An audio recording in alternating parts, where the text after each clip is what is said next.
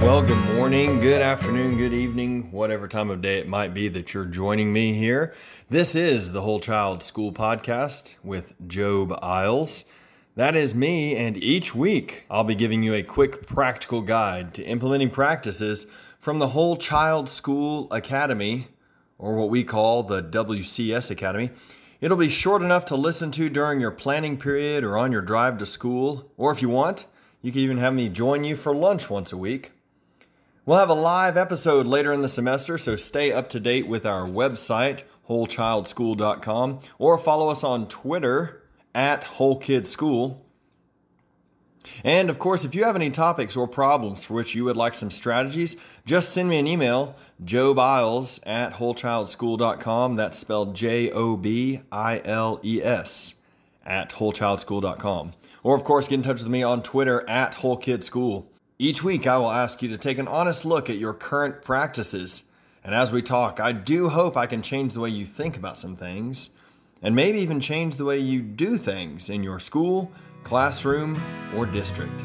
So welcome. Let's talk.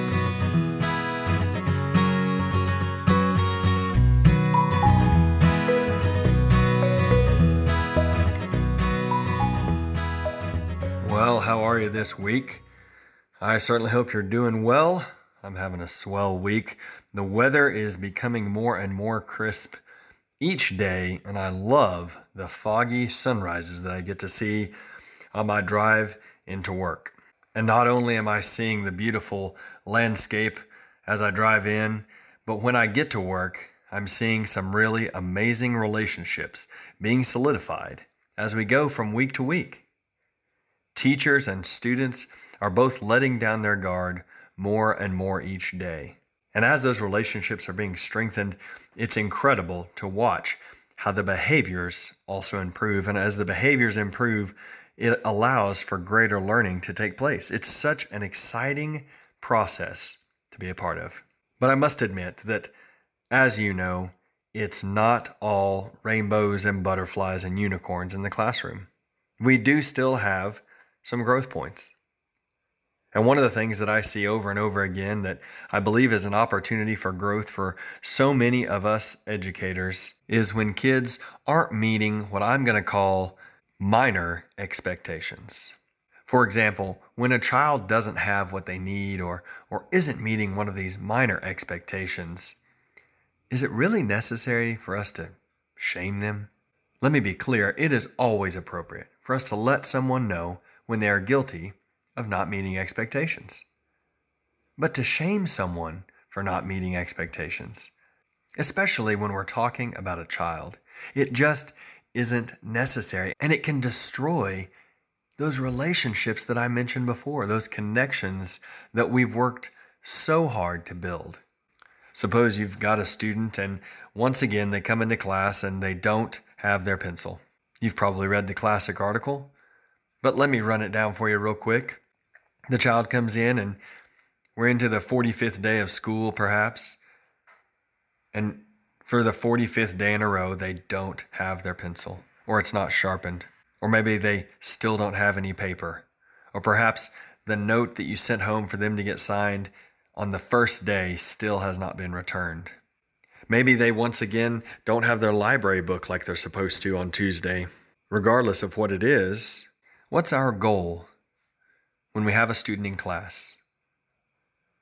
If you're sitting in some classrooms and you watch an interaction where a student has, for the 40th or 50th or maybe even the 100th time at this point, not come to class prepared or isn't meeting one of these minor expectations, and you see the way that the teacher responds.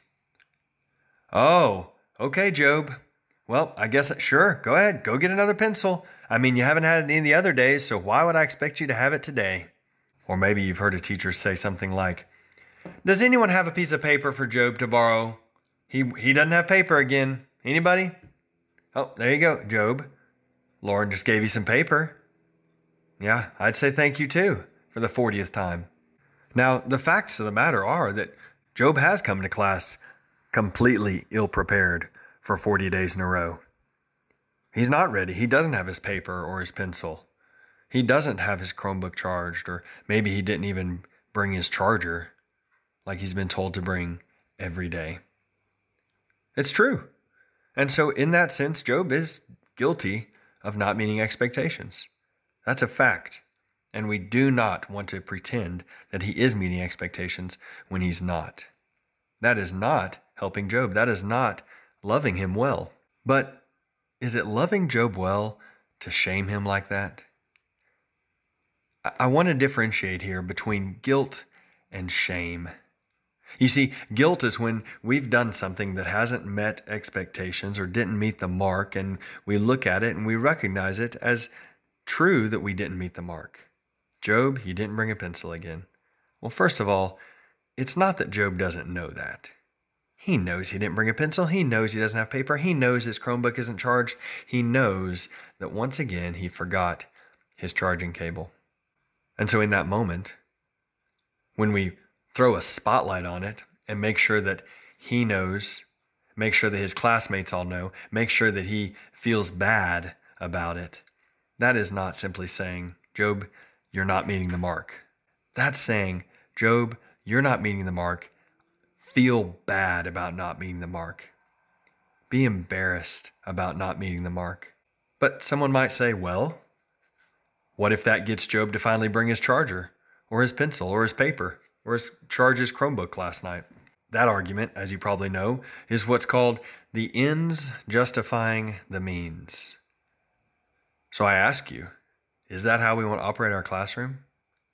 That as long as we get a student to behave the way we want them to behave, to meet that expectation, whether it's minor or major, if we can just get them to meet that expectation, who cares about the means of reaching that end? Is that how we want to operate? I'll go ahead and let you know and be upfront with you. That's not the way I'm going to operate in my classroom or in my school or with my own children. Think about that for a moment. I think sometimes we treat other people's children in ways that we would never treat our own children or children that we're close with outside of school.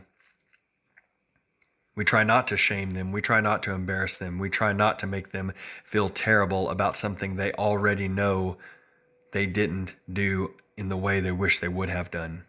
Rather, I think that most of the time, we're going to take that child, we're going to let them know, hey, you do know I need you to not annoy your sister that way. Okay, then you got to stop. What do you need from me? Because we got to stop this. You see, we're still letting our children know that's not okay. We didn't meet the mark.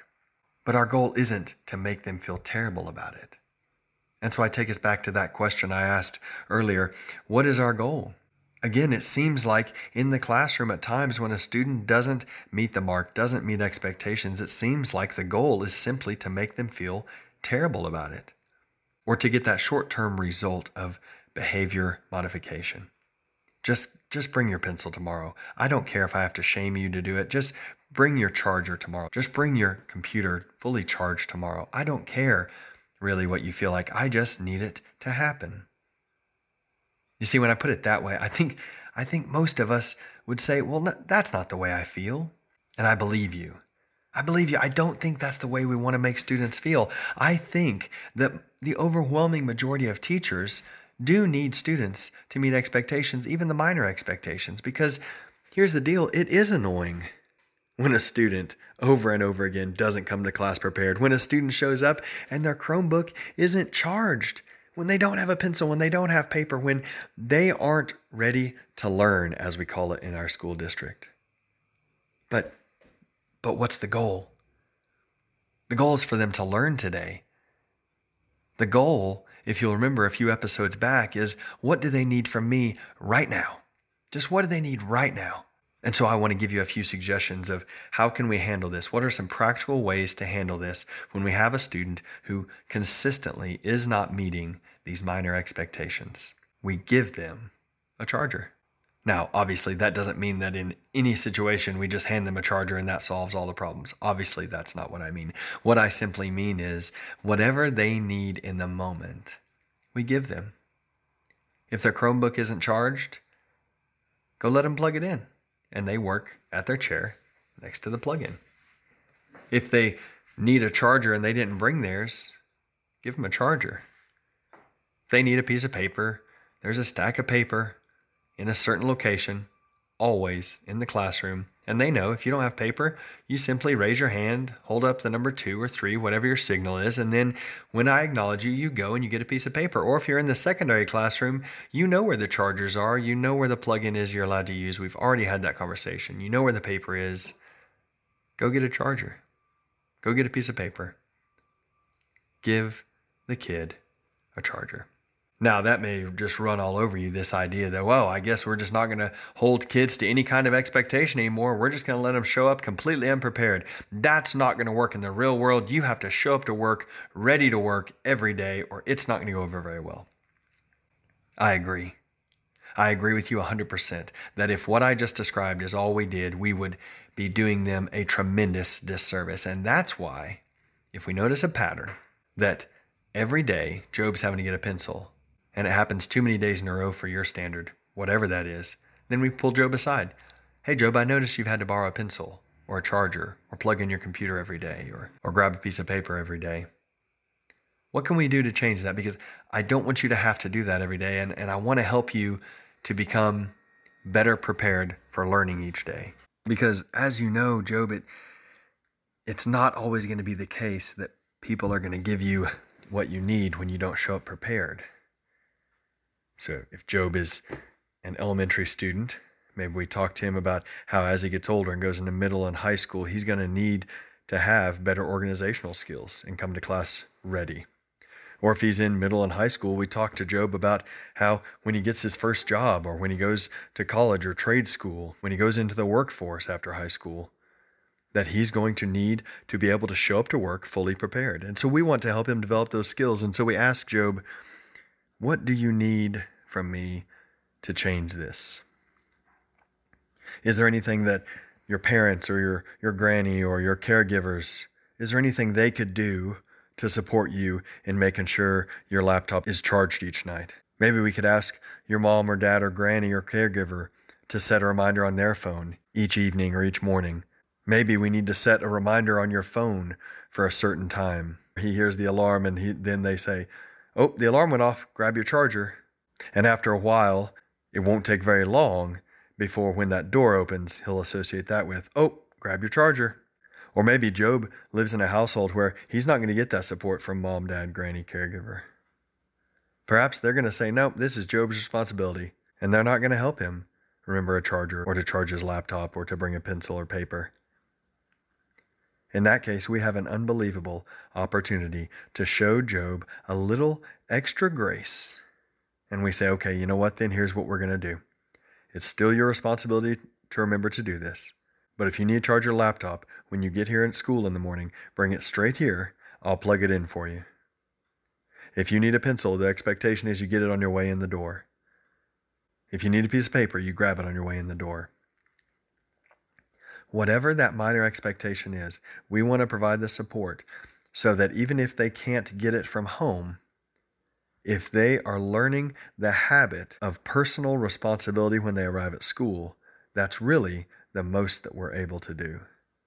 Now, in a perfect world, I would say that we establish some school-family relationships such that there is a person who can go into the home, work with the parent or caregiver, and say, here's what we need to do to make sure Job is ready to learn tomorrow or every other day.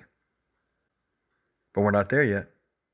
Personally, I think that is the missing piece in public education right now, is supporting families so that students get the supports they need, so that they're ready to behave properly, so that we can maximize their learning in the classroom. So as you think about this, ask yourself, in my classroom, what is the goal? Guilt? Shame? Or give the kid a charger?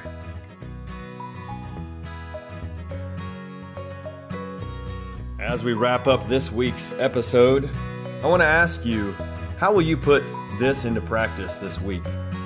Be specific and practical. Set a goal. Make a plan. Because remember, a goal without a plan, that's just a wish. I'm Job Isles. Thank you for joining me on this week's Whole Child School podcast. I'll talk to you soon. Music for Whole Child School Podcast is from bensound.com.